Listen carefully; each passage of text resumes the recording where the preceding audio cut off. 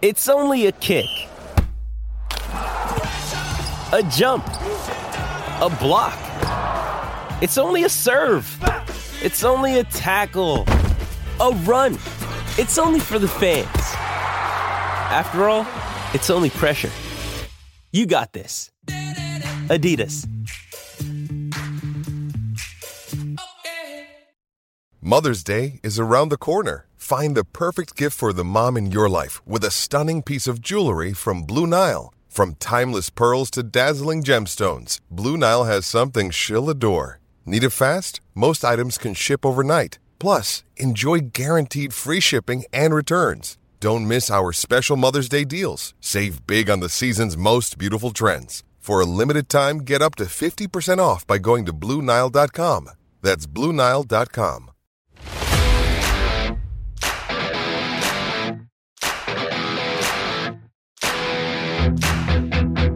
Hello and welcome to PFF Fantasy Football Podcast, Week 13 NFC Team Preview Edition. I'm your host, Ian Hartich, and joining me, as he does every single Wednesday, the one, the only, host of the Unexpected Points Podcast, PFF data analyst, Kevin Cole. Kevin, what's up, man?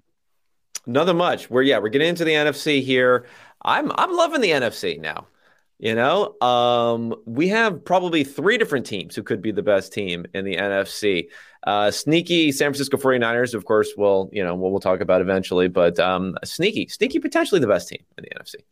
We'll start with one of those top three teams leading the NFC East. Your 10-1 Philadelphia Eagles at home against the Titans this week. The Eagles are favored by 5.5 points, game total at 44.5. So we kind of talked about this because, look, when you have a 10-1 team with a legit MVP candidate in Jalen Hurts, there aren't that many holes to try to pick in the overall offense. Defense, mentioned especially in our AFC preview about some of their issues in run defense, but you're getting Jordan Davis back. They already did such a good job at the deadline, adding guys like Sue and Linval as well. So they've been, okay, they lose Gardner Johnson. Maybe that could be a new thing, but such a strong team. And we've seen them again address these holes, go out of their way to really throughout the entire offseason, time and time again. So the only thing I can come back to as even a small concern, Kevin, is the upside of this passing game. And I'm not trying to sit here and say Jalen Hurts is an RB and he can't throw the ball. Clearly he can. AJ Brown, Devontae Smith, fantastic. And Mike Salfino. Do you see Mike? You know who Mike Salfino is?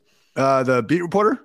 Yeah, well, he's I don't know if he does work for 530. He's okay. I've gotten to know him a little bit better, but he's insane. But on Twitter in particular, Jets fan, insane Jets fan. But he had some tweet that was getting dunked on about the fact of, should we say that Jalen Hurts not really playing quarterback or something to that effect? So of course, he got piled on for saying that Jalen Hurts doesn't play quarterback.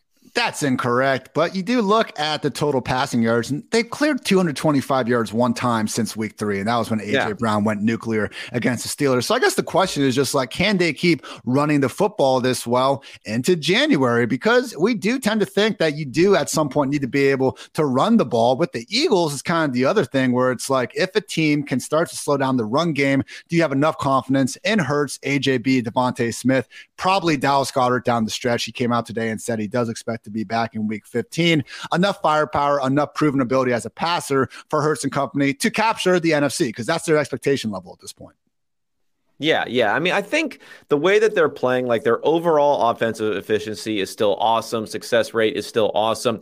The way that they are doing it from a fantasy football perspective, when you have A.J. Brown and Devontae Smith and eventually Dallas Goedert coming back, it's going to be frustrating. It's going to when you're not putting up enough of those passing yards. You're fine for Jalen Hurts. You're loving it, obviously, for Miles Sanders.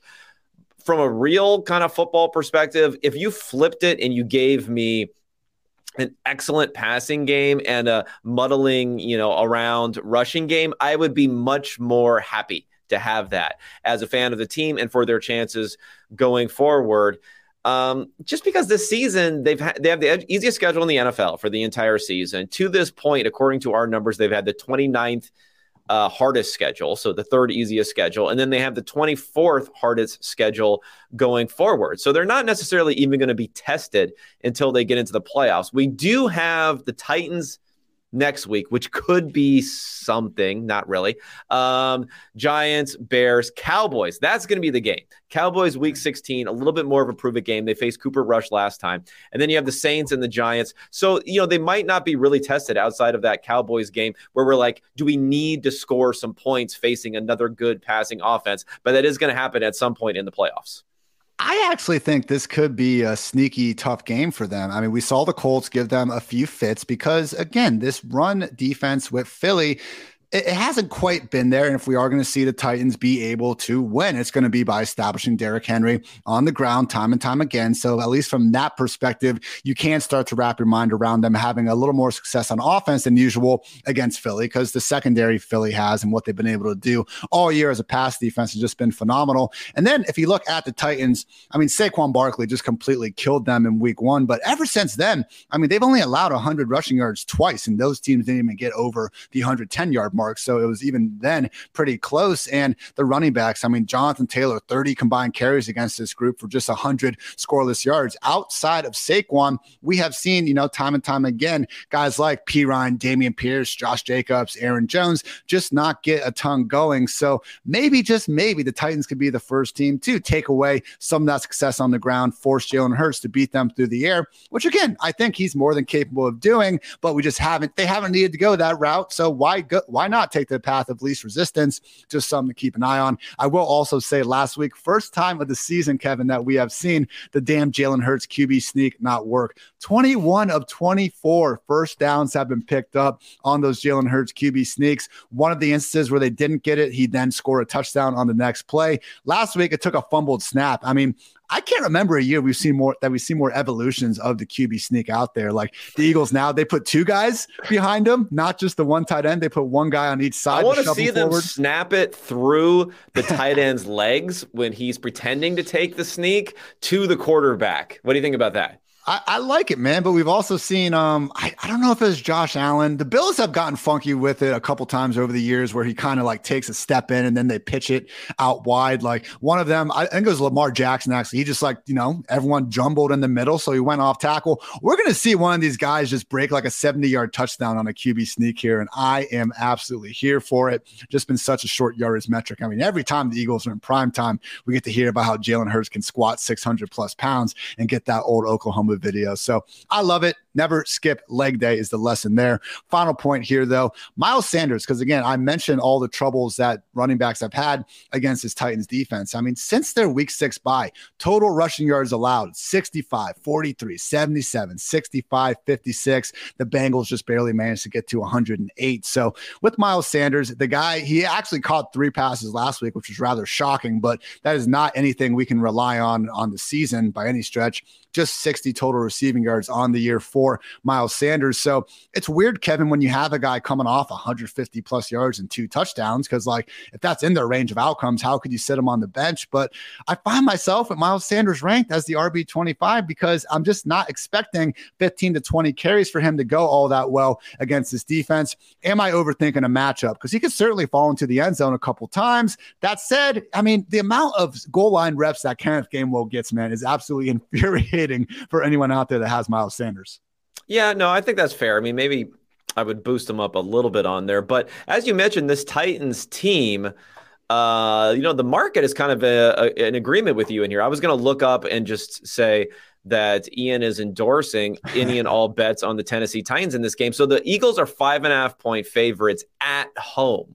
So anytime you get over 3, it's pretty significant, but not even being 6 or more against the Titans at home, I think that gives you an idea of how people view maybe the fragility of this Eagles offense playing against this defense.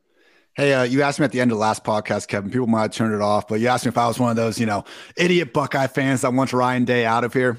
The one coach that I would be fine with them replacing Ryan Day with, come home, Mike Vrabel. Come home, man. And still Mike that Vrabel. Toughness. Is that, it's a possibility, I guess. That's the one. That's the one. But yeah, that line, it actually opened, or I don't know. I'm seeing one thing saying it opened at Eagles -2. That doesn't seem accurate though. All right, we'll just move on here. Second place Cowboys sitting here at 8-3. Sunday Night Football in Jerry World. The Cowboys are favored by 11, game total at 43.5. So you mentioned at the start of the podcast, you believe there would be 3 teams with a great chance of winning the NFC. three. I'm guessing those three are the Eagles, the 49ers, and the Cowboys. Correct. Do you think that is one tier, or are the Cowboys a step below these two? No, I think it's one tier. I just don't think there's enough confidence necessarily in those other teams. And again, I know Eagles fans are probably like, us against the world or something. They'll try to pull out this sort of thing if they're not being, ranked number one above even the Bills or the Chiefs. But I think the Cowboys are right there. I think Dak Prescott is playing at a very high level. And I think that defense, while maybe it's not at like a supercharged sort of level that it was earlier this season, still has all the horses, has all the guys to get after the quarterback there. So if everything comes together, in some ways, I would maybe say they have the highest potential because of having Dak at quarterback and the passing game. And that defense, when they get rolling with that pass rush, Micah Parsons, Sam Williams, DeMarcus Lawrence. We got Dante Fowler out there, and even just having, a former like top 10 pick, a big athletic guy, that's your fourth pass rusher. You just tend to see them overwhelm more offensive lines than not. And the passing game don't always have the volume we want, but luckily it's condensing enough around CeeDee Lamb and Dalton Schultz to continue to make them every week starters. By the way, I don't think CeeDee is going to be fetching that Stephon Gilmore shadow, if you were at all concerned about that. He did track A.J. Brown since Jeff Saturday has been there, but he did not follow Devontae Adams or one of Deontay Johnson or George Pickens. And with CeeDee, he spends 46% of his snaps in the slot. Gilmore has only played 5 total snaps as slot corner all season. Last point here is going to be this Cowboys backfield. 2 straight weeks now, Tony Pollard has led the way in terms of snaps and touches. Last week, Zeke actually was better, more efficient than Pollard out there, managed to find the end zone. I have Tony Pollard as my RB16, Zeke as my RB21. I think both guys should be probably started in more lineups than not. This is a Colts defense that we've seen get flamed by the Jaguars, 243 yards, the Titans, the Eagles, and the Steelers most recently went for 172. The Steelers ran for 172 yards on these guys, for crying out loud. So are you cool with Pollard and Zeke being started in most lineups? This is, at this point, the 7th ranked scoring offense in the NFL. Yeah, I'm cool with that. You just can't pick and choose which guy you would start or which one you wouldn't. And then you combine that with, even with as well as Dak's playing, ideally, if you have the lead, if you're playing from ahead, which they should be in this game, they're still going to lean into the run. And they're still going to say, if we can get 30 plus carries and spread them out between the two of these guys, that would be the ideal situation for this team. So because of that, both guys are attractive. Just a low floor to your point. Zeke is averaging 4.4 receiving yards per game this year. He'd never been below 17 in previous years. Obviously going just fine for the real life Cowboy success, though. Third place, 7-4, New York Football Giants home against the Washington Commanders this week. Washington is favored by 2.5 points despite being on the road, just a 40.5 point game total. So Daniel Jones, we've seen some ups, we've seen some downs. My God, this is far better than I think anyone expected, though, and especially when we put in the context the fact that they never really replaced their, lost tight end Evan Ingram, and the guy they did replace him with, Daniel Bellinger, he's been missing time with an eye injury. Kadarius Toney is now hurt on the Chiefs. Sterling Shepard was starting to catch on. He suffers an unfortunate injury. Wan'Dale Robinson is starting to catch on. He suffers an unfortunate injury, and we still got Kenny Golladay doing mannequin things out there and not living up to that contract. So, gun to your head, Kevin. Does Daniel Jones get the franchise tag? I don't know. They're not going to draft high enough, and they're going to have to make that decision beforehand. So, yeah, I think he will. I know they haven't been in the greatest cap situation in recent years, but they're going to clean the decks next year. So they're going to have plenty of cap space. If you figure like teams, even if they have drafted someone, they've made overly aggressive contract offers to guys like Mike Glennon in the past. So, bump it up and give them the franchise tag. But I don't think that necessarily means they won't even draft someone in the first round. And the guy has improved over the years. Again, it's not exactly. I think we could be making a lot more excuses for him than people necessarily do. If they make the playoffs, then it's really going to be tough to do anything otherwise. So we'll see. At least he's limiting the mistakes. This dude's had 19 fumbles and freaking 12 starts as a rookie. He only has 4 and 11 starts this year. So again, we're not getting ridiculous counting numbers, but over the last 2 weeks, at least 228, 341 passing yards. This was an offense that didn't even reach 220 passing yards in a game from weeks 1 through 10. He certainly has excuses when it comes to surroundings. His protection's been okay, but not very good. And then, the receivers are we don't even need to get in. Darius Slayton popping. I mentioned ESPN's model, wide receiver model. Darius Slayton popping in the open score in that model. Although he was kind of low key awful in the past, so I don't know how much to believe it. 8 touchdowns as a rookie, though. Certainly didn't do too much after that. But I guess that is the only question here because, Saquon's a little bit of relative struggles for him, but we're still going back to that every day of the week. In terms of the wide receiver room, though, it really is Darius Slayton, Richie James, and everyone else. So not going to haven't had enough drinks in me to start talking myself into Richie James yet. But when we do look at Darius Slayton, since week 5, which is basically when he started getting the full-time role, not perfect, but we have seen wide receiver 22, 73, 19, 35, 15, 22, and most recently, wide receiver 53 finishes. The one last week could have been far bigger. He had a chance for one deep ball, and then he got down at the 1 yard line on another one. So he's out there getting open. I mean, I think that score you mentioned that ESPN is developing does seem to match the eye test with that. I guess the only problem here is, again, this is against a pretty solid Washington defense, and just looking at the implied team total, you can get that for every team just by taking the game totals and spreads from the matchup.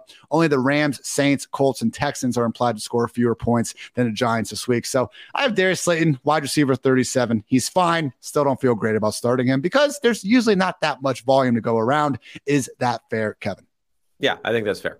Fantastic. Taking us to the team on the other sideline, last place, but still 7-5, Washington Commanders, 2.5-point road favorites. Taylor Heinicke, winners win, Kevin, and that's all Taylor Heinicke has been doing out there. It really is just amazing since he comes under center. I mean, they've won freaking 6 of the last 7 games at this point. Now, best team in the NFL since week 6. Best team in the NFL since week 6. Best record. I guess I should say best team. Best record in the NFL. Now you look at those games and my goodness, they have been of the one score variety more times than not. They beat the Bears by 5, Packers by 2, Colts by 1. They lose to the Vikings by 3, knock off the Eagles in a game that obviously got, pushed a little bit bigger than it actually was with that last second defensive touchdown. They beat the Texans by 13 and most recently the Falcons by 6. But even that game, obviously, we had the last second interception by Mariota at the goal line. So could have gone either way. So with Heinicke, look, I kind of view him like Jacoby Brissett. I mean, he's come past my expectations for him and what he could do in this season. So from that standpoint, okay, I guess I'm wrong, but has anything about this changed your mind on if Heinicke can be a legit long-term starter in the NFL? Because from that perspective, I am out on this. If I could wrap my mind around the Giants, maybe, hey, let's get Daniel Jones some more weapons here. Let's see what we have. Give him one more year. If Washington enters next season with Taylor Heinicke as their starter in week 1, I think that is a disaster. What say you? Yeah, no, I agree. During the same 6-1 streak that we're talking about here, their drop back passing offense for the Commandos has been ranked 26th out of 32 teams. So this is not Taylor Heinicke leading them to these victories. I mean, maybe he has some sort of, he's the it factor or something going on, but I think it's more that the defense this season is 3rd ranked in total success rate this season, 9th in EPA per play, especially good against the pass. And if you look at the percentile, from a percentile basis, the EPA against, no team has had a 50th percentile or better, so above average game of efficiency against this defense since week 2. Week 1, week 2, the Jaguars and the Detroit Lions both over 50%. Nobody sent. So this is a defense that's on a mission right now, and they're really the story of why this team is being successul.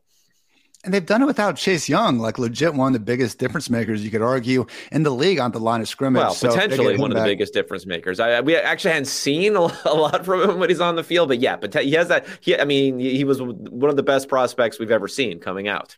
It was wild. I remember his rookie year, and I think it got inflated a little bit because that was the Alex Smith year, and they made the playoffs. And, when teams make playoffs, we're going to talk about them being better. But it was this because, all Ohio State, they produced Joey Bosa, then Nick Bosa, then Chase Young. But, how incredible Nick Bosa's rookie season was compared to what Chase Young. I think he literally doubled the amount of pressures that Chase Young I mean, he was way 100 times. I mean, not 100 times better, but he was way, way better. So was Joey Bosa, was way, way better than what they've shown in the NFL. Yeah. So we'll see. Hopefully Chase Young can turn things around. But finally, with Heinicke, again, just to put some context in what I'm saying, so I'm just not a complete hater. Among 38 quarterbacks with 100 dropbacks this year, he's 37th at PFF passing grade. Maybe you hate PFF, fine. 28th in passer rating, 24th in yards per attempt, 32nd adjusted completion rate, and nobody has a higher turnover-worthy play rate than Heinicke. That interception he threw last week to that linebacker, you don't want Heine. He was there the whole time. Do you want Heine Hive coming after you? You don't want that, okay? So, unfortunately, we've seen more good for Terry McLaurin than bad with Heinicke under center. I'm not going to call McLaurin a product of Heinicke by any stretch of the freaking imagination. There, anyone ever said that? My goodness. So, I think we need a PFF social. We need to get on this. Terry McLaurin is a product of Taylor Heinicke. Oh my gosh. Quote Kevin said it, not me on that one. So yes, Terry, look, we're going to see these unfortunate busts. I mean, last week he was wide open back of the end zone for 12-yard touchdown. Heinicke pretty much threw it into the crowd. So we know what we're getting with McLaurin. He is a boomer bust wide receiver 2 through and through. How about the backfield, though? Hey, hand up, Kevin. I've come on here and said a lot of things about Brian Robinson being really bad on the field and, being a great story and all that. Okay, I'm in. He's had back-to-back very good games. I mean, the touchdown last week where he catches it in the flat, absolutely truck sticks a corner, that was all great. But man, on the ground is where things have been changing. He has, over these past 2 weeks, 5 explosive runs. In weeks 5 through 10, he only had 3. He's forced almost as many missed tackles over the last 2 weeks as he did in his first 6 games. Now, is this a guy that got literally shot in the leg, finally getting healthier from that? Very possibly. Whatever it is, man, finally getting things going. And I was wrong about him being someone that didn't deserve to be on the field. In all fairness, we had limited data when it came to in-season bullet wound recovery timeline. So now we have some sample to work on going forward. Very true. But man, the guy goes for 125 total yards and a touchdown, and then just completely hostile takeover on the big hat industry in the post-game presser. Shout out to Brian Robinson. Just a fantastic. I posted that picture with the space balls, the Darth helmet with the big thing. I want to get one of those hats though. For this podcast, $75 though. It would have been a good bit. It's like a good bit if you just show up with unannounced. You don't even say anything. You're just like, what? You just have one of those hats on around town. I'm in the area. I'm in the Maryland area. So maybe people, I got to figure out how to get one of those hats. I was about to buy one, but I am technically a Cowboys fan. How many hats do you think that guy sold? Oh, more than 1,000? Dude, that original tweet had over 100,000 likes. I mean, I bet he sold. I'd say over 1,000. I set the over under 2,500. Okay, how much do they cost? Do you know? $75 at least. That's the thing. Yeah, they're up there. Yeah. 50, I might pull the trigger, but I don't know. Yeah, we'll see. Maybe we can all chip in, and then you have to share it with a friend. This is a hat that because it's not like an everyday. You're not gonna be wearing this thing every day anyway, right? It's only for special occasions. So you find a few friends, go in on it together. I don't think this is a complete takeover in the backfield, maybe the big hat industry, but not the backfield. Again, only 1 week removed from Antonio Gibson. But they like him. Leading the way. Him, so, but they do like him, and I will give him the slight benefit of the doubt here. I've messed my RB28 on the week, Gibson RB29. It's a great matchup. I mean, Giants dead last in the NFL in rushing yards before contact, allowed per carry. We've seen Kenyon Drake, Travis Etienne, Pollard, and McCaffrey all clear 100 yards with fewer than 15 carries even against his defense. Obviously, Jamal Williams only a couple of weeks ago went for 3 touchdowns against them. NFC North, first place 9-2 Minnesota Vikings at home against the Mike White-led New York Jets this week. Vikings favored by 3, game total at 44.5. So one of the things that I was asking for and hoping for after the first 7 or 8 weeks when this team was looking really good from a wins-loss record, but not really so much when we dug a little bit deeper, was more overall passing game explosiveness because, Justin Jefferson was going nuts, but we hadn't seen a ton of big games out of Kirk Cousins. And the Cowboys game was a debacle, but, we saw that low point of the season, had the offensive line issues, various injuries going on. If we take away that, I'm not even saying take away that game because it happened and we can't just remove it. But in the other 2 or 3 games they've had, I believe, since their bye, he's put up some good numbers here against the Bills and the Patriots, 2 pretty damn good secondaries that weren't exactly expected to be easy matchups. So another one on the way this week against the Jets, top 5 defense, PPR points per game allowed to wide receivers, PFF coverage grade, most metrics you want to pull up. Do you trust pass catchers not named Justin Jefferson against Sauce Gardner and company this week. No, I don't trust them, but I do think that the Kirk Cousins that we've seen for most of the season wasn't as efficient as the Cousins we had seen before that. And because their record has been so good, some would say fraudulently good, so far this season, he hasn't had a need to get there with volume either. We saw a little bit of both last week. He passed for 8.1 yards per attempt, which is plenty good enough when you have 37 attempts. You get up to 300 yards and you get a few touchdowns in there. He's also been a heavy touchdown passer to as far as touchdown percentage has been concerned in his career. So I think there's like a natural base rate level that he plays at that's higher than we've seen in the past. I wouldn't say I'm confident, but I'm hopeful. And like guys you can start and think, okay, I'm probably going to get something out of them, but not highly confident. We are not expecting Sauce Gardner to shadow Justin Jefferson because he has not done that all season long, spends the overwhelming majority of his time as the defense's right cornerback. So do not expect Sauce Gardner to be traveling with, someone is going to get a taunting call, either Sauce Gardner or Justin Jefferson. 100%. But yes, 78% of his snaps as the left cornerback, there haven't registered a single shadow matchup this season. So maybe a few high leverage snaps here or there, but don't expect him to be an every down thing. Yeah, with Adam Thielen, probably not a game that we should be expecting him to replicate his efforts from last week because they probably won't need to be pushed to that sort of pass game volume again. We are feeling good about TJ Hawkinson, the tight end 5, 7, 11, and tight end 6 finishes since joining up with the Vikings. So great stuff from him.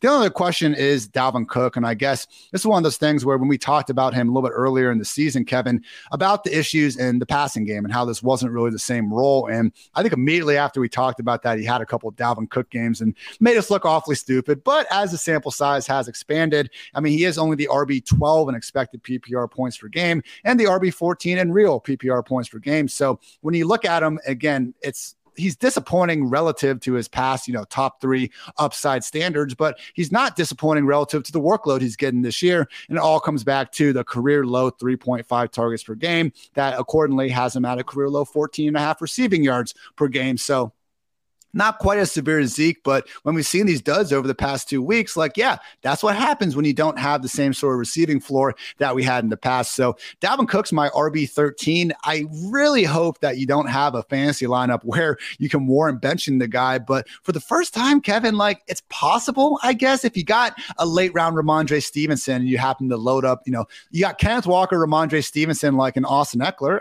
I'm sitting Dalvin Cook on the bench. It's not the absolute no doubt must start role that it used to be. Yeah, I agree. And you mentioned TJ Hawkinson earlier. If there is anyone who would maybe be a cannibalization of targets for a running back, it might be the tight end. Let's face it, for all of our hopes and dreams in the past about Vikings tight ends, in particular Irv Smith, it just was not happening. It was not happening. And now it's happening. And when that happens in this sort of offense and you have Hawkinson, let's look at the last few weeks, 6, 9, 11, 9 targets since he's been there. There's just not going to be enough to go around once you mix in Jefferson and Thielen. And again, offensively, if you're an offense who likes scoring points, I'm going to like to throw it to guys a little bit further down the field than running backs anyway. Irv Smith, Chris Herndon, Kyle Rudolph, just a rich history of really talented tight ends with the Vikings. It's good to finally see Hawkinson get some numbers going there. Hey, people love Irv Smith. People love Irv Smith. Come on. People have been calling, he's been like one of the most popular offseason breakout candidates for 3 years running. Got injured, Kevin. All right. You got injured. That's all it is. Yeah. And he was tearing it up before that, but go ahead. Everything was going fine before that. It was all part of the process. Then he got injured. All right. Moving on. He's still only like 21 years old or something. I think if you check, he gets younger every year too. So that there's always more hope for him. Next up, we have our second place trying to restore the roar. Detroit Lions sitting at 4-7, home against the Jaguars. Jags are 1.5 point road favorites. Game total at 51.5. It doesn't look like we're getting Jameson Williams back this week, but he's getting close. He has had his practice window opened. Lions head coach Dan Campbell said, though, that it'll be a tall order, but anything's open for him to get back on Sunday. So the way we've seen the Lions kind of react with these injuries, DJ Chark came back. He was very limited in his first game. Now they're ramping him up. Josh Reynolds just came back, and he was working behind the guys last week. So from a fantasy perspective, Jameson Williams, even when he comes back, we're going to need to see at least 1, if not 2 games before we can even think about putting him into a season-long lineup with any level of confidence, especially in the fantasy playoffs. But the question here could be, Kevin, Jared Goff finally getting these weapons back again. Chark, Reynolds, now maybe Jameson Williams. This offense is starting to look more so like the offense that was ranked number 1 in scoring after 5 weeks. Again, this game against the Jaguars sure looks like it could be a potential shootout. Jared Goff, someone that you think could surprise down the stretch as one of the, top 10, top 12 quarterbacks. Because once again, when you start going through the quarterback landscape, you're always going to have your kind of top 8 guys that it's going to be tough to move them. Allen, Hurts, Mahomes, Herbert, Tua, Burrow, Lamar, Deshaun Watson. I'm not really expecting Goff to break into that group by any stretch of the imagination. But once you start looking at it, like Geno Smith, Tom Brady, even Trevor Lawrence, Dak Prescott, I don't think it'd be the wildest thing down the stretch if Goff manages to outscore them now that he's getting his healthy parts back. Yeah, I think there's some chance of that. I think it's more the fact that all of these options will be back is going to be an efficiency boost for Goff, but you're not necessarily going to get the 37 pass attempts that we saw last week going against the Bills. I mean, they still want to run the ball. Dan Campbell wants to run the ball, and that's going to be a little bit of a cap on what Goff can produce from a fantasy perspective because he's not going to give you the stuff on the ground. And when it comes to Jameson Williams, I think there's just too many dudes, quite honestly. Like, not that Khalif Raymond is anything that's that important, but DJ Chark there, Amon-Ra St. Brown sucking up so many targets there. Raymond's at least a decent player. Yeah, I think they'll ease him back in, Jameson, for a situational type of role. Got to take the top off the defenses. Probably not going to see a lot from a fantasy perspective for him. But yeah, I'm excited about this game. I mean, you mentioned a 50-plus total here. It's not necessarily going to be marquee on. You're probably not going to have the number 1 broadcasting crew to watch this to call this sort of game. But I'm going to be interested to see it. You mentioned the sun god. Last 14 games not impacted by injury. He has caught 10, 8, 8, 9, 8, 8, 8, 9, 6, 7, 4, 10, 7. Most recently, 9 balls in all of those games. So Kings stay Kings, and Amon-Ra have been looking awfully royal lately. Only other topic here is the backfield. Hey, DeAndre Swift finally surpassed Justin Jackson on the usage chart. That said, Jackson is not going anywhere. So unfortunately, we have a situation where Jamal Williams has pretty much no pass game usage, and he can't even play 50% of the snaps because they're insisting on keeping 3 running backs involved. This was not the case early on in the season. This was supposed to be Jamal and DeAndre Swift, but you got to keep Justin Jackson and or Craig Reynolds, who's on IR, involved when possible, I guess. So Swift coulda, shoulda, woulda scored, multiple times last week. He did score from 9 yards out, and they said he was down at the 2. They tried to throw him a pick play. That ball went long. He had another just short. And then almost later in the game, had an 11-yard touchdown catch, but just couldn't quite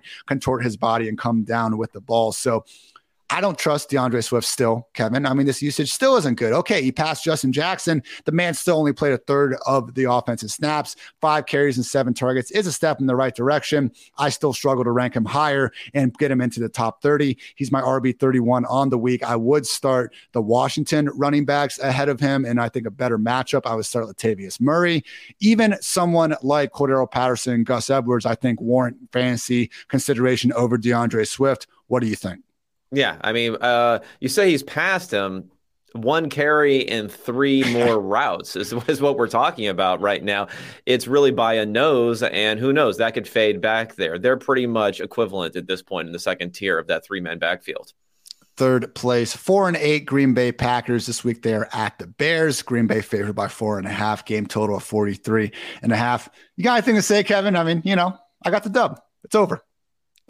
Yeah, that was a little bit too easy. But again, the trend is still my friend here. We've gone from 75% touchdown rate per catches to 50, now down to 25.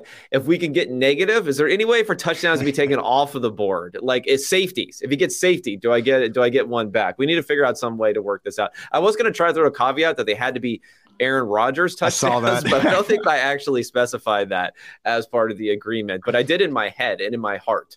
He has gone now. Last 3 weeks, 4 catches, 107 yards, 3 touchdowns. Then we made the bet over under 2.5 the rest of the way, and he has managed to clear that just 2 weeks later. Ridiculous. That said, Kevin, 8, 6, and 6 targets in those games. So it's scary at this point, ranking him too high because you're kind of banking on him making the most out of 6 to 8 targets. That said, the man keeps on keeping on. And this matchup against the Bears, I mean, our 5th lowest graded defense in terms of PFF coverage grade. We know Aaron Rodgers is going to be back out there. He and Matt LaFleur have already confirmed that. So, man, he's been great this year. Now tied with Chris Olave in terms of yards per route run. The only guy is more efficient on a per route basis, minimum 25 targets: Hopkins, CeeDee Lamb, Sun God, Jalen Waddle, Stephon Diggs, Justin Jefferson, and Tyreek Hill. So Christian Watson, I have him ranked as my wide receiver 17. That feels a little high.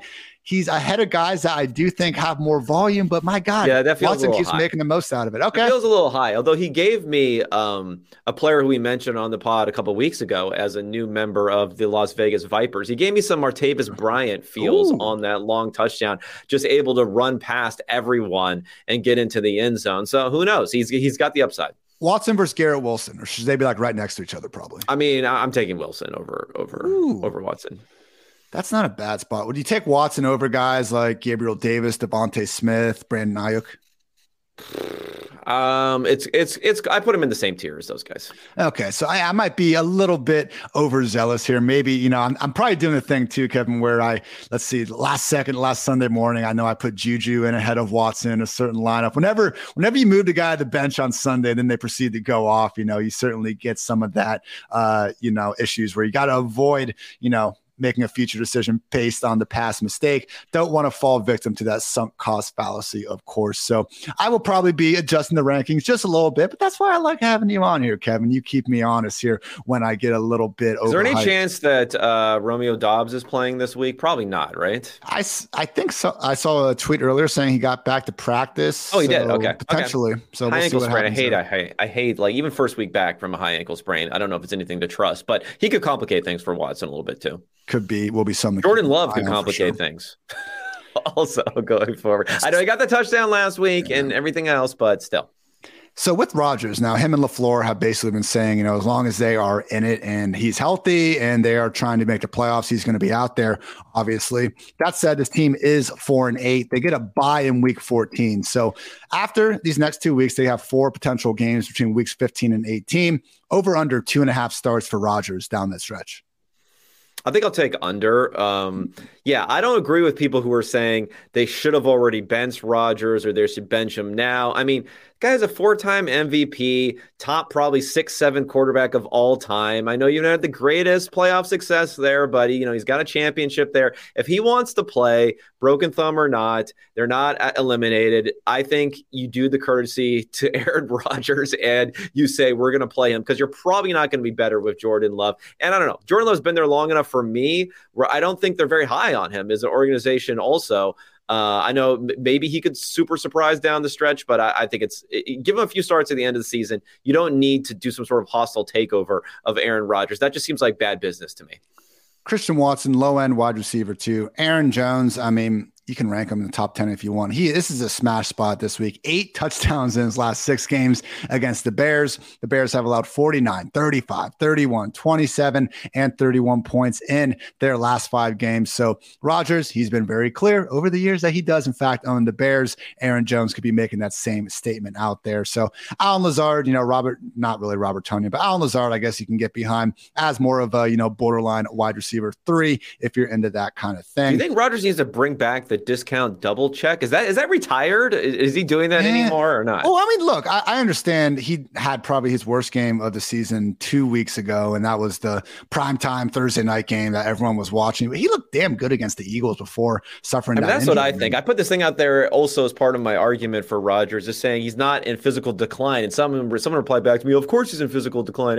I'm like, okay, I get it. We're all going to die someday, right? I get it. But it's not like Peyton Manning 2015 or something like that. No, not even close. Here. And he also is playing with a freaking fractured right thumb. It's the same thing with Herbert, where, we recognize the injury when it happens. And I mean, this has been impacting him the entire season. I remember when week 3, week 4, I think was probably the first time he started missing that Wednesday practice as he has most of the season. And when they were playing Washington, we're talking about the king, probably the all-time king of Hail Marys right here, with all due respect to the OG Roger Staubach, inventing the damn thing. But they didn't even throw the Hail Mary against Washington back in week 6 or whatever, because because they don't even trust that, I guess, thumb enough. So Aaron Rodgers playing through the pain. I'm sure, personal opinions are making it a lot easier to slam dunk on the guy out here. But yeah, I do not think we've seen at all from him or Brady, for that matter, anything close to the 2015 Peyton or even 2020 Drew Brees noodle arm. Last place, 3-9 Chicago Bears, again facing the Packers. They are going to be at home in Chicago, but Green Bay favored by 4.5. Nevertheless, game total at 43.5. So here's my thing. If Justin Fields finds a way to tough this out, play through the pain of a dislocated left shoulder, can we actually expect him to play well? Because let's face it, there's been no passing upside in this offense all season long. Fields has been flirting with some elevated touchdown rates throwing the ball, when he was going bonkers there over that 4 or 5 week stretch. But even then, because of the volume involved and because of the pass catchers he's throwing to, we were fully relying on Justin Fields' rushing ability, and a lot of that coming from straight up design runs. I mean, this certainly seems like a pain management type of issue. And, as someone who worst injury I ever had, I'm sure it wasn't even as bad as Fields, but I had a grade 1 separated shoulder, and like that when the doctor explained it to me, man, like at least for mine, it was like, all right, you might pop out again, and it did, and that fucking killed. But it was like, you can't further injure yourself here because it was separated. His got dislocated, I believe, and that could lead to more complications. At a minimum, if it's a pain tolerance thing, it's an incredibly painful injury for a guy that has been making his living running the ball. Rib and shoulder injuries, usually for running backs, are the ones that I get kind of concerned about having their effectiveness. And I'm not calling Fields a running back, but let's face it, he runs as well as one. Can we normalize like calling a quarterback sometimes like why is that an insult, man? Like Justin Fields, Lamar Jackson, Hurts, yeah, they run as well as a running back, and obviously they can throw the ball as well. But basically, if Justin Fields plays this week, Kevin, where would you rank him? Because I'm very hesitant about just throwing him back in the top 5, knowing how potentially painful and serious this injury is. Yeah, I don't know. It reminds me of maybe even a more extreme version of 2020 Kyler Murray, who was so reliant upon rushing touchdowns in particular, but also big plays in the first half of the season. He got injured against the Seattle Seahawks, and then the rest of the season, he had one big fantasy game where he threw for 406 yards and 3 touchdowns. But other than that, he only got one more rushing touchdown the rest of the season. He was only going somewhere between 2 and 5 attempts for the rest of the season because of the injury. And I think we could see something similar here. The difference being is like Justin Fields can't pass the ball. They don't have a passing offense, really. So maybe he'll be forced to run. And then with the pain tolerance, I don't know. Maybe he'll grit through it and he'll do it there. It's got kind of an ugly situation. And I feel bad for Fields because he's had this stretch, but has he played well enough to really convince a Bears front office, which didn't seem to be extremely high on him? At least they didn't put him in a great position to succeed this season if he's not able to play and be successful going forward. So I don't know. It's a tough spot.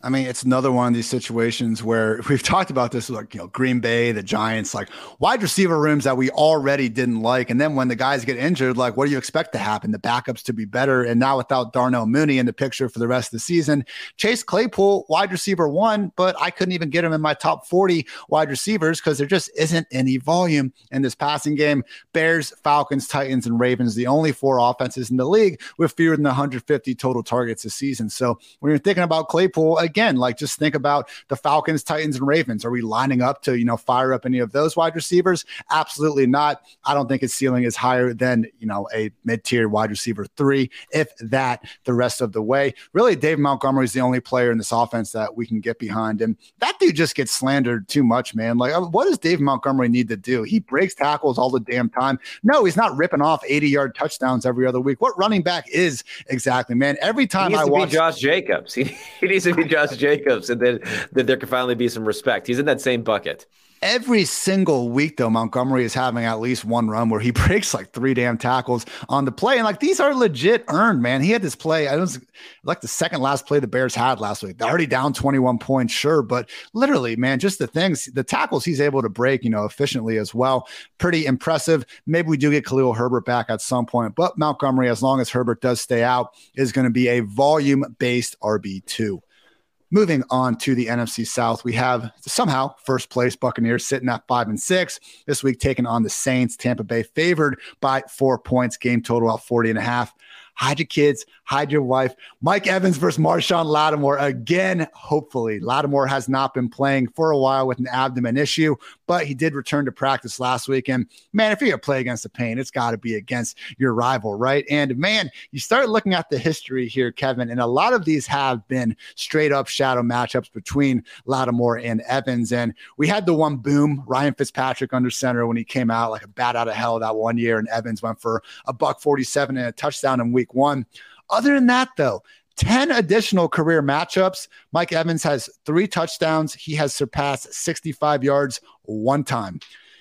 If there is ever, a matchup, a specific one-on-one matchup to really downgrade a wide receiver, man, I think it's this one, not only because of the history of the lack of success, but especially even since Tom Brady has been there, they just haven't gone out of their way to even test this matchup. When you have Chris Godwin and other guys, I know it makes it easier to do that, but seriously, man, Lattimore, if he's not Mike Evans' kryptonite, I don't know who else is. I mean, he's pissed him off enough to start basically 3 fights over the years. The last one got him ejected. So overall thoughts on Mike Evans in this one. I mean, Chris Godwin obviously now needs to be ranked as the number 1 Buccaneers receiver. He's got at least 6 catches in every single game since coming back in week 4. I have Chris Godwin as my wide receiver at 11. I have Evans as my I put Evans as my wide receiver 20 before digging a little deeper, but when it's like Mike Evans versus a Garrett Wilson versus a Christian Watson, I'm almost inclined to take the rookies here.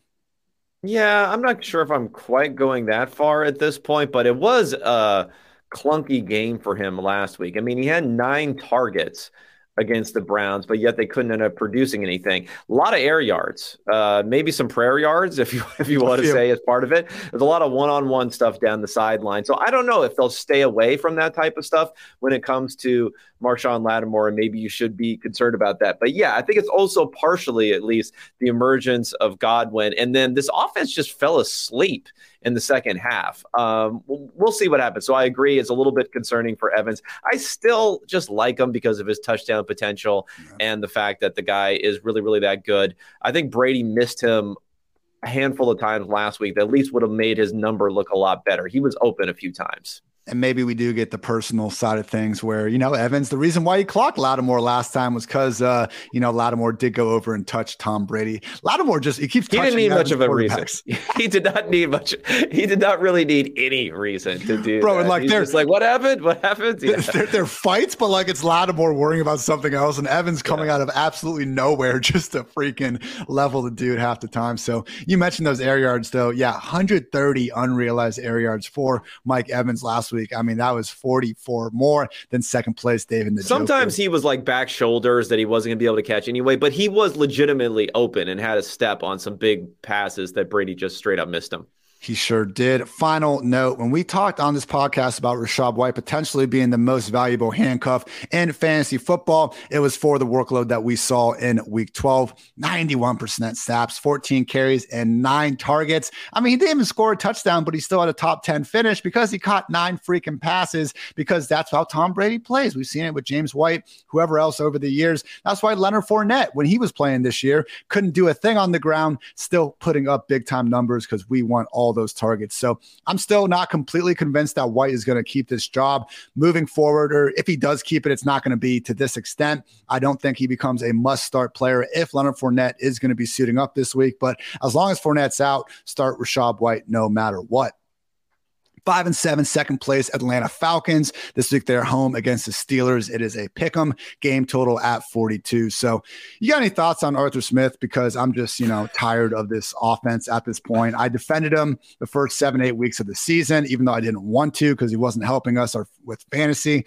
But I realized that his job is to score real life points, and they were doing a really good job of that for the first, 6 weeks of the season. But since then, they've scored 37 points against the Panthers, and then 17, 15, 27 against the Bears, most recently 13 against Washington. So, we haven't seen this extended 4-week stretch of absolutely nothing, but man, Mariota, he's not it. We can't get Drake London even 5 targets per game. He's finished with 5 or fewer targets in 5 of his last 7 games. Cordero Patterson is pretty much splitting work with Tyler Algier right down the middle. Do you have anything nice to say about Atlanta? Because I have nothing. Michael Pruitt put up 2 catches, 9 yards, and a touchdown, which we call for Kyle Pitts managers, we call that a ceiling game, basically. So that's what we call that. Where do you think Pitts' ADP is next year? That's a good question. People are just gonna draft him in like the 6th round or something like that. Still hoping that he's gonna do something. Yeah, I mean, Arthur Smith stinks. He's like a crotchety old man. He's not even that old. It's just he's hanging around Dean Pease too long. That's another crotchety old guy. Doesn't want to throw the ball to Drake London. Doesn't want to bring in Desmond Ridder. Doesn't want to do anything. I don't know, but whatever. I'm done.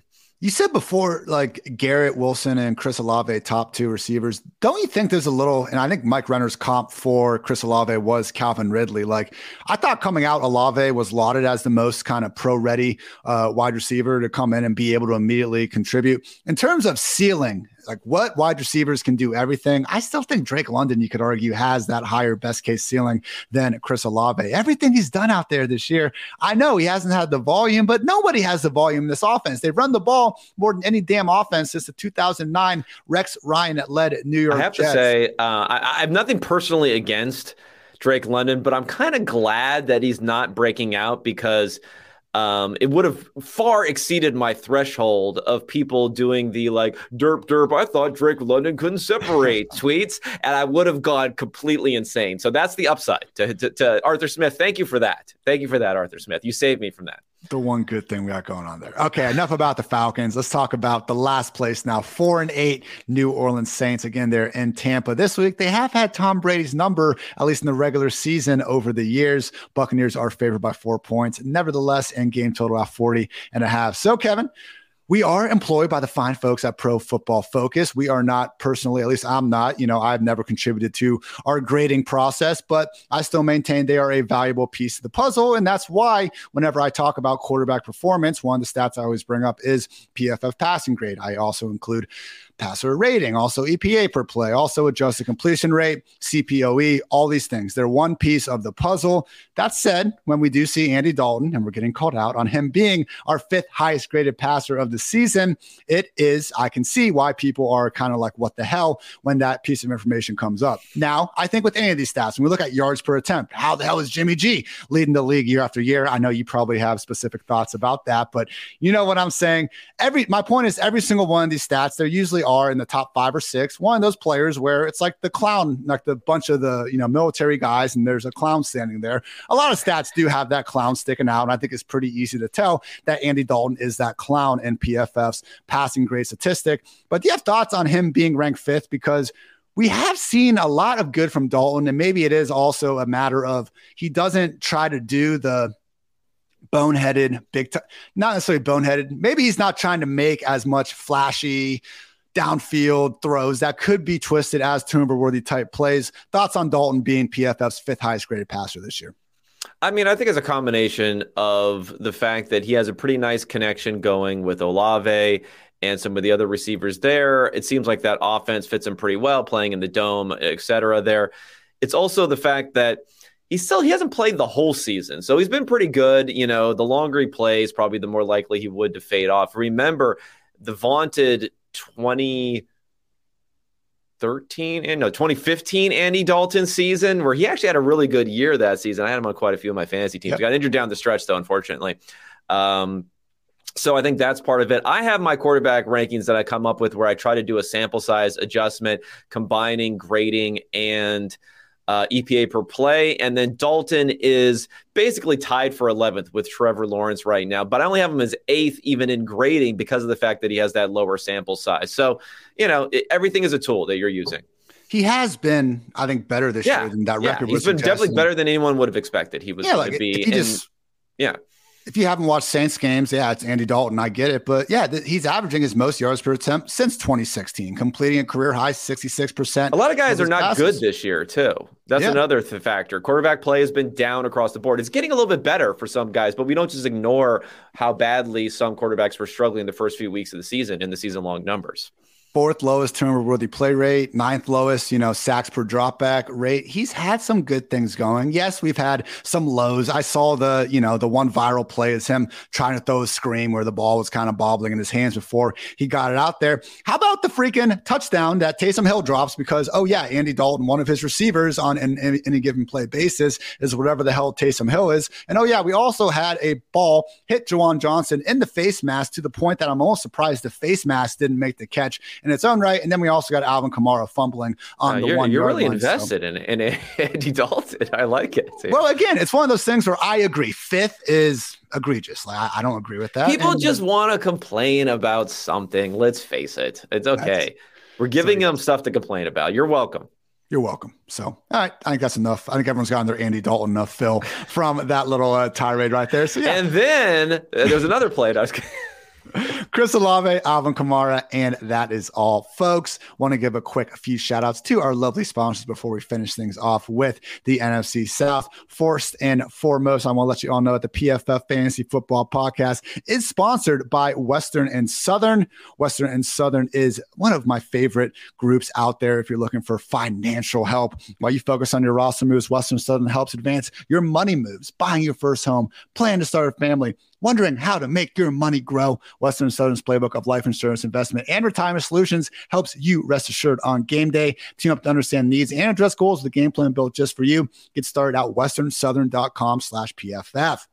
Shout out Underdog Fantasy. Even though Best Ball Mania has ended, Underdog Fantasy is still the easiest and most fun way to spice up your football season with their pick'em game. Just look for your favorite or least favorite player's stats. Pick whether you think they'll end up with a higher or lower total than that number in this week's game. You can win up to 20 times your money in a single night. Underdog keeps it super simple with their easy-to-use website and mobile apps. Pick between 2 and 5 players for your pick'em entry. Get all your picks right, and you'll take home some cold, hard cash. It's simple to get started. Just head on over to UnderdogFantasy.com or download the app. Sign up a promo code PFF, and Underdog will double your first deposit up to $100. That's Underdog Fantasy, promo code PFF. Get in on the action today.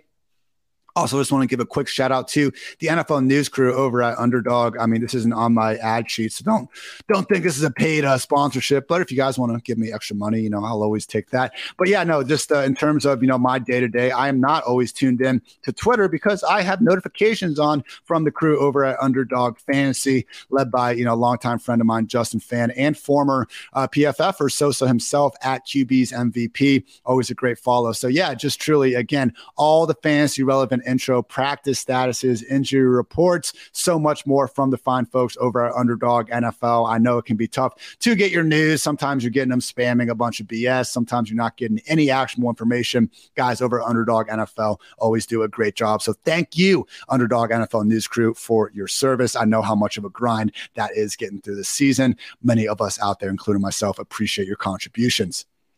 Whoa, Kevin, you want to let the people know what we just found out? Unfortunately, I do actually have something here because I didn't find that much. Although I did find something on the Eagles.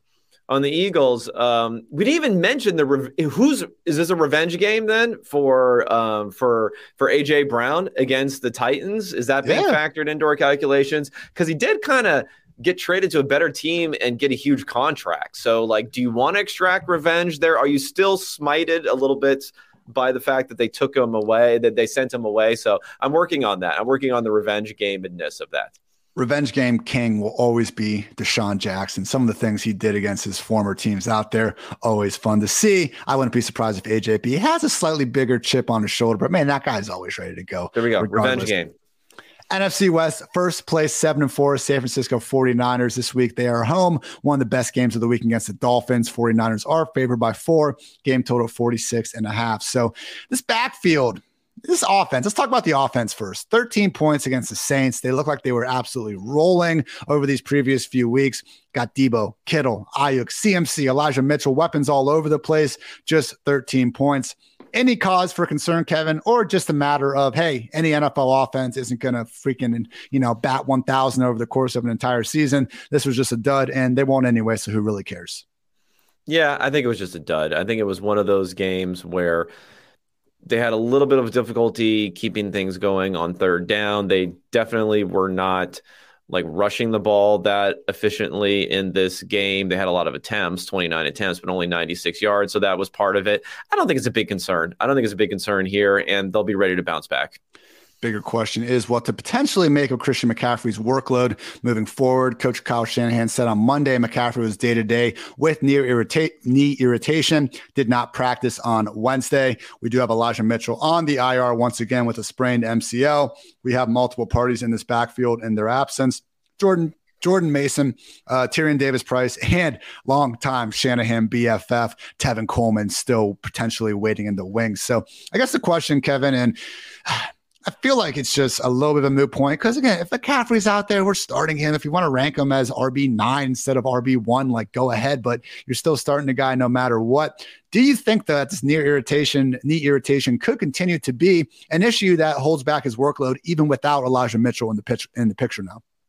Yeah, I think it could be, and I think it should be, honestly. Yeah. Like you drafted a dude in the third round. We're talking about TDP. Like, supposedly they said Shanahan was talking him up. I don't even know what that means. That means, they could cut him like next week or something if that's potentially happening. So, yeah, I think they should use him. I think they should use Mason. Like, I think those guys are probably perfectly sufficient to run the ball on obvious run down and distance situations, and then continue to use McCaffrey where he's going to take fewer hits.